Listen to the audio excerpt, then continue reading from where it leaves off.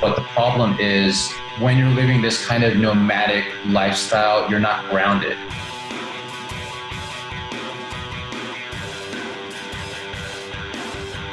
Hey podcast listener, you're about to discover insider tips, tricks, and secrets to making more sales and converting more prospects into customers with email marketing. For more information about the Email Marketing Podcast or the Autoresponder Guide, go to dropdeadcopy.com/podcast.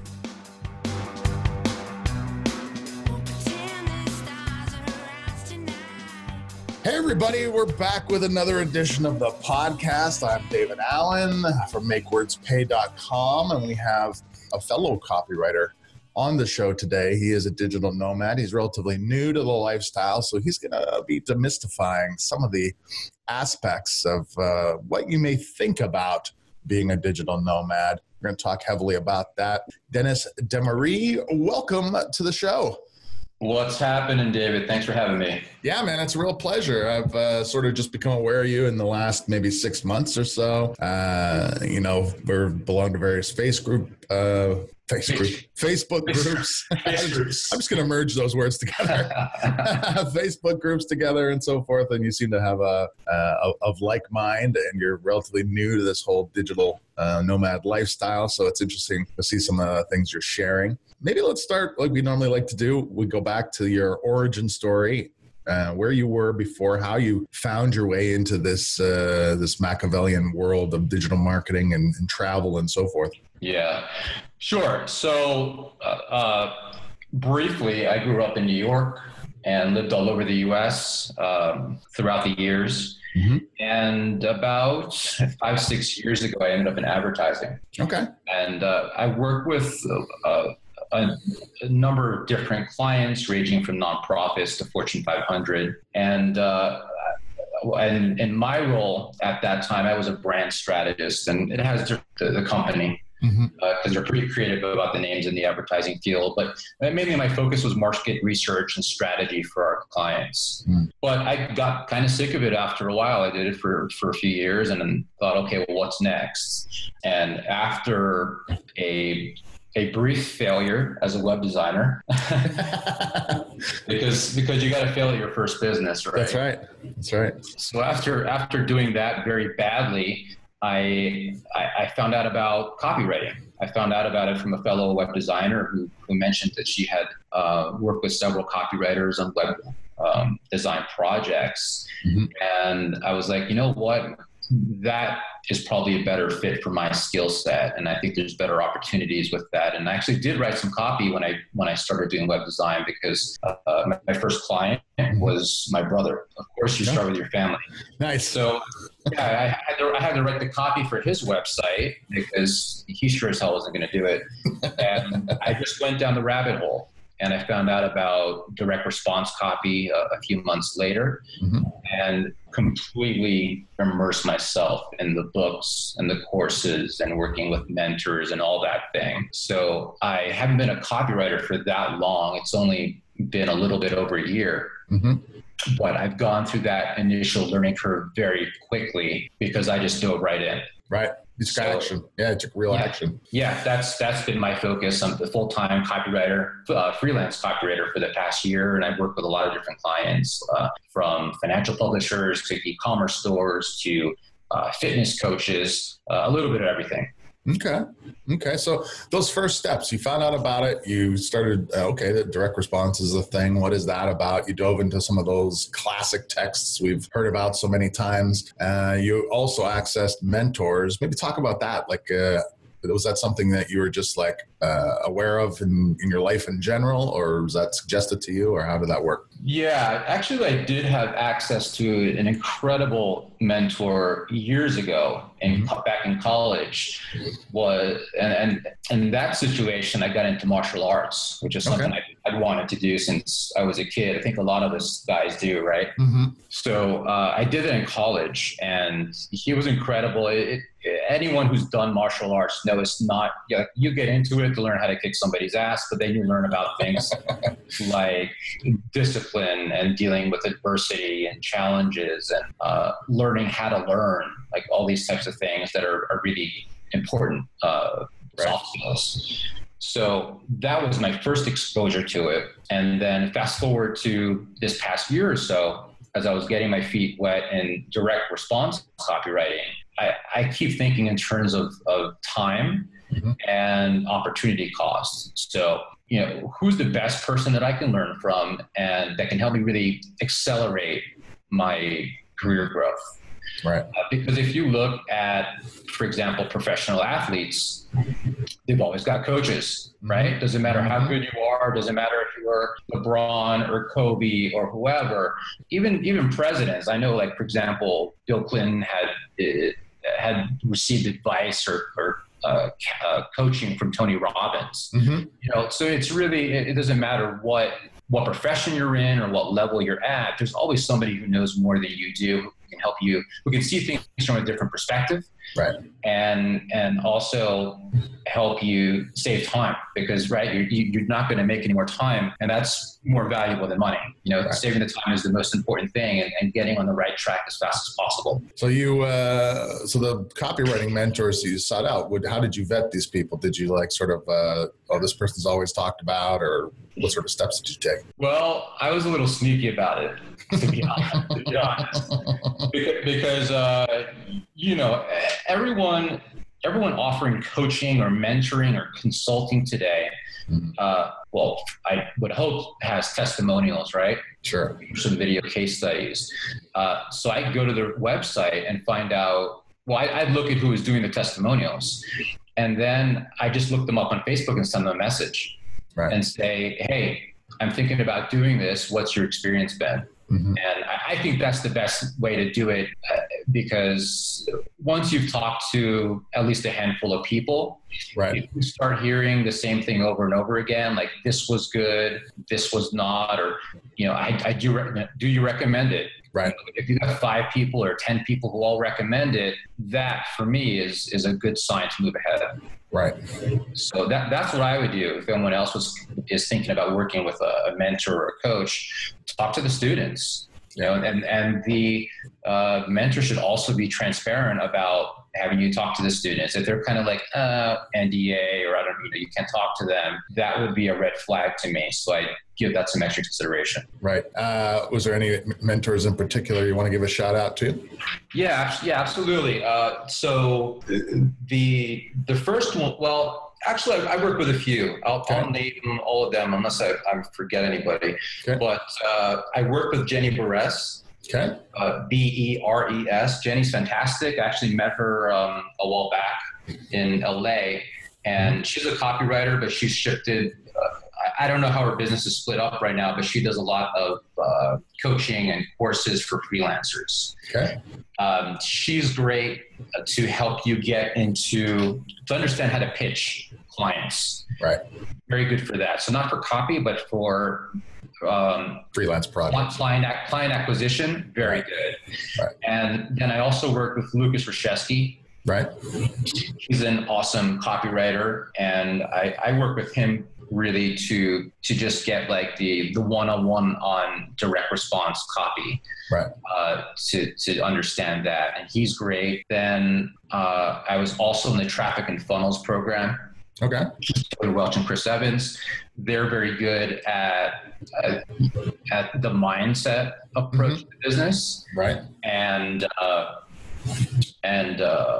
client acquisition and paid traffic and all that. And finally, I'm working with Jake Hoffberg right now, who runs the Financial Copywriting Academy. I'm leaning in that direction now that I've been freelance copywriting for the past year and working with different clients. His whole thing is financial copy and working with the big financial publishers like Agora. Right. So that is another type of a skill set and angle in copywriting that a lot of people don't know about. So I'm working with Jake now, and he's great. He's no BS. He's good at what he does, and he's also a good teacher. Awesome. That's great. That's a great lineup of people. And that's something I think a lot of people that we had on the show had in common. They had some great mentors and access, to cut that learning curve down. It makes a huge difference. And I would say if I could pick 2 things that are really, really important to any not just copywriters, but freelancers. One is, who are your mentors? You know, have you never worked with a mentor? Why not? Because if you can find a good mentor or coach, they're going to save you a ton of time, and they're going to help you avoid the mistakes and get on the right track. And then number two is the environment. Number two, and you talked about it in the at the beginning of this this interview with Facebook groups. Facebook groups, yeah. But your environment. Yeah. Who are you hanging out with? Are you hanging out with go-getters and ambitious people or not? So I try to surround myself with the absolute best people possible. Right. Because they're going to rub off on you. Yeah. Absolutely. Absolutely. There's that old saw about you're the average of the 5 people you hang around with the most, or however it goes.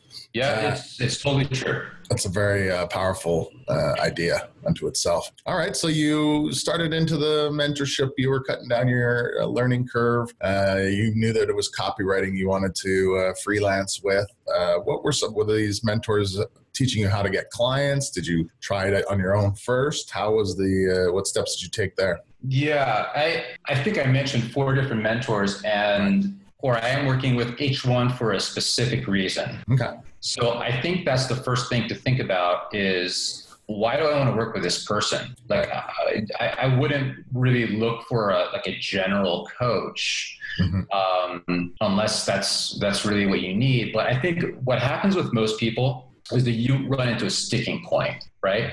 Something is not working the way you want it to. So that could be, like I did this copywriting mentorship. I needed, my focus there was skill acquisition. Right. You know, what can I learn here that I'm not going to learn in books, or that's just going to help me learn it much faster? Sure. Because that's my primary skill set in my business. Right. Or with someone else I was working with, it was pitching. Like, how do you pitch clients cold? Right. You know, that's something that a lot of people struggle with, and a lot of people do, but they just don't know how to do it right, or in a way that's going to help them land clients. Right. So I've picked up different, it's way too much to cover today, but I picked up a lot of things from different people. So I think with really any type of freelance business, you're going to struggle with the same things. It's going to be, one, getting better at your craft, whether you're a copywriter or graphic designer, web designer, whatever. Right. 2 is client acquisition. How do you find clients? You know, do you do that through Facebook? Do you use cold emails? Do you pick up the phone? What do you do? And then 3 is, how do you convert them? Do you have an organized sales process from A to Z that takes somebody from cold and not knowing anything about you to paying you to work together? Right. And so I think that those are probably like the big 3 areas that everyone struggled with at one point or another. And especially with client acquisition, I'll give you a good point right now, which I picked up from Traffic and Funnels, and which I've been following, which is to focus on one platform at a time. And I give the same advice to my clients when I'm kind of in a consultative role, is I see them trying to do too much. And I talk about this on Facebook in my posts, is everyone's trying to do a million things at once. And you're looking at Gary Vee and Grant Cardone and all these guys who are huge. And and they got books, podcasts, video live streams, posts on Facebook, events, all this, public speaking events, all this stuff. Right. But if you're brand new, or if maybe you're in your first year, or if you're not at 6 figures in revenue, whatever it is, if you're still kind of just in the early stage, however you define it, I think it would be to your benefit to focus on 1, maybe 2 platforms at a time. So you could do, for example, Facebook and an email list. Right. Or maybe Facebook or LinkedIn, and then repurpose that content on your blog. Right. Just pick 1 or 2 and go deep instead of like wide and shallow. Right. Because as I've advised my clients, you want to get famous in your niche, right? If people don't know who you are, they're not going to work with you. and it seems like such an obvious thing, but I can, and I know you're in the same kind of in groups and circle, but I guarantee you can probably count the copywriters who produce consistent content on Facebook on two hands. Maybe you name 10 people. Yeah. And that's it. I can't think of that many more. And I know a lot of them. Sure. But of the ones who are actually out there producing content, it's not many. Yeah. And the reason is, I think, is because it is a grind. It takes time and it takes work to do that. And also, I think people are lacking confidence. It's really, it doesn't feel good. It doesn't feel good when you post something and you get no likes or just a couple, or no engagement on it. And I've had that happen a couple times. But for the most part, I've been fortunate that my stuff has got tons of engagement, and that's a good sign. Yeah. So, I've dealt with the same type of issues where you're like, I just don't know if people are going to like this, or if they're going to read it, or am I going to look stupid? So I think a lot of people deal with that and just kind of self-sabotage themselves and end up doing nothing. Right, just get stalled. So so just to kind of recap that point, people need to do a better job of focusing. Pick one or two platforms and dominate the hell out of them and get known. And that is because client acquisition is just such a big part of it that people struggle with is why I mention it. I focus on one or two areas that you can get really famous in. I mean, just within the people that could be your customers, and that's kind of like the 80-20 rule, right? Like, where should I focus most of my energy? That is a really helpful tip. That's helped me quite a bit.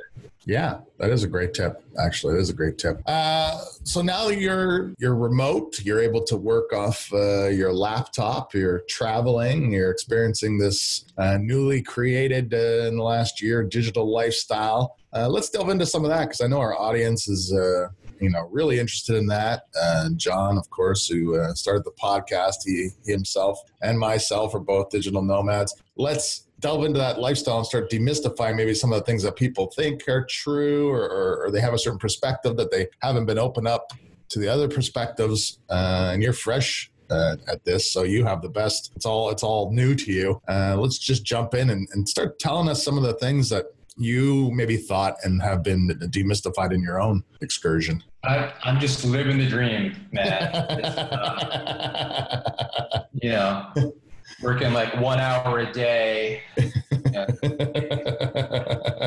these long naps and cocktails, and women, and it's just poolside retreats and stuff. Yeah, absolutely, right.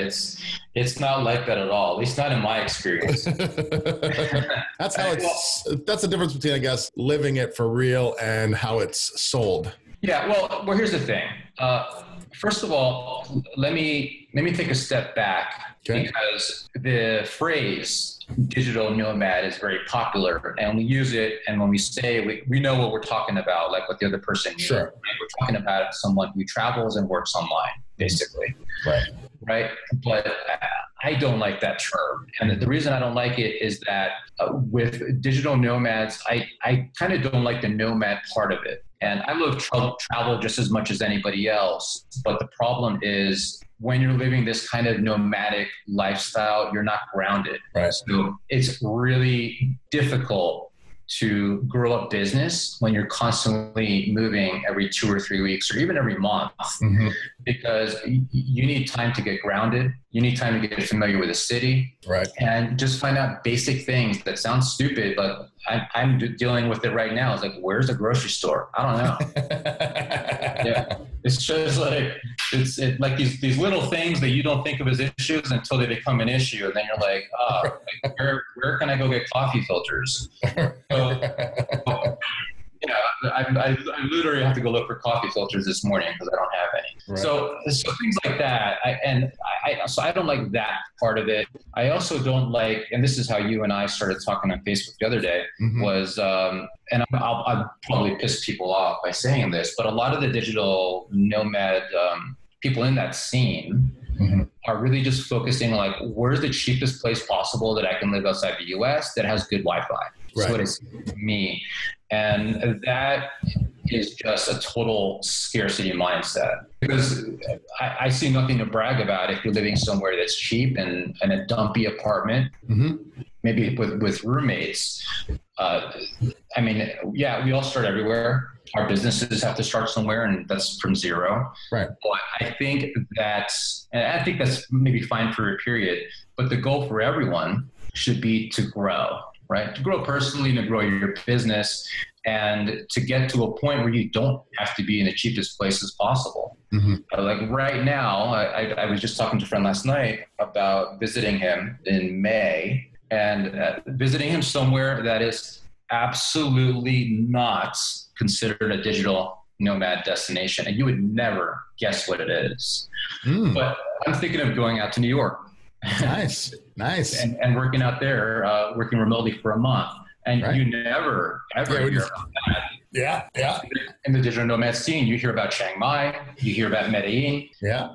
Lately, I've been hearing about Mexico City and Vietnam. And Vietnam. I've got a good friend there right now, actually, and I'm going to try to visit him this year. But I think people just need to take the longer term view of how can I really maximize my life, and how can I set myself up in, and I talked about environment before, how can I set myself in an environment where I can grow my business? Because if your business is doing the same revenue 12 months later, something's wrong. Right. Or if you're just not hitting your goals, something's wrong. Or if you go out to Chiang Mai to do drop shipping or whatever, like a lot of people I hear are doing, and it's not really going anywhere, I mean, what the heck are you doing? You can't honestly tell me that you're living that much better in Southeast Asia or in Latin America than you are in your middle-class neighborhood in Dallas or Chicago, or wherever.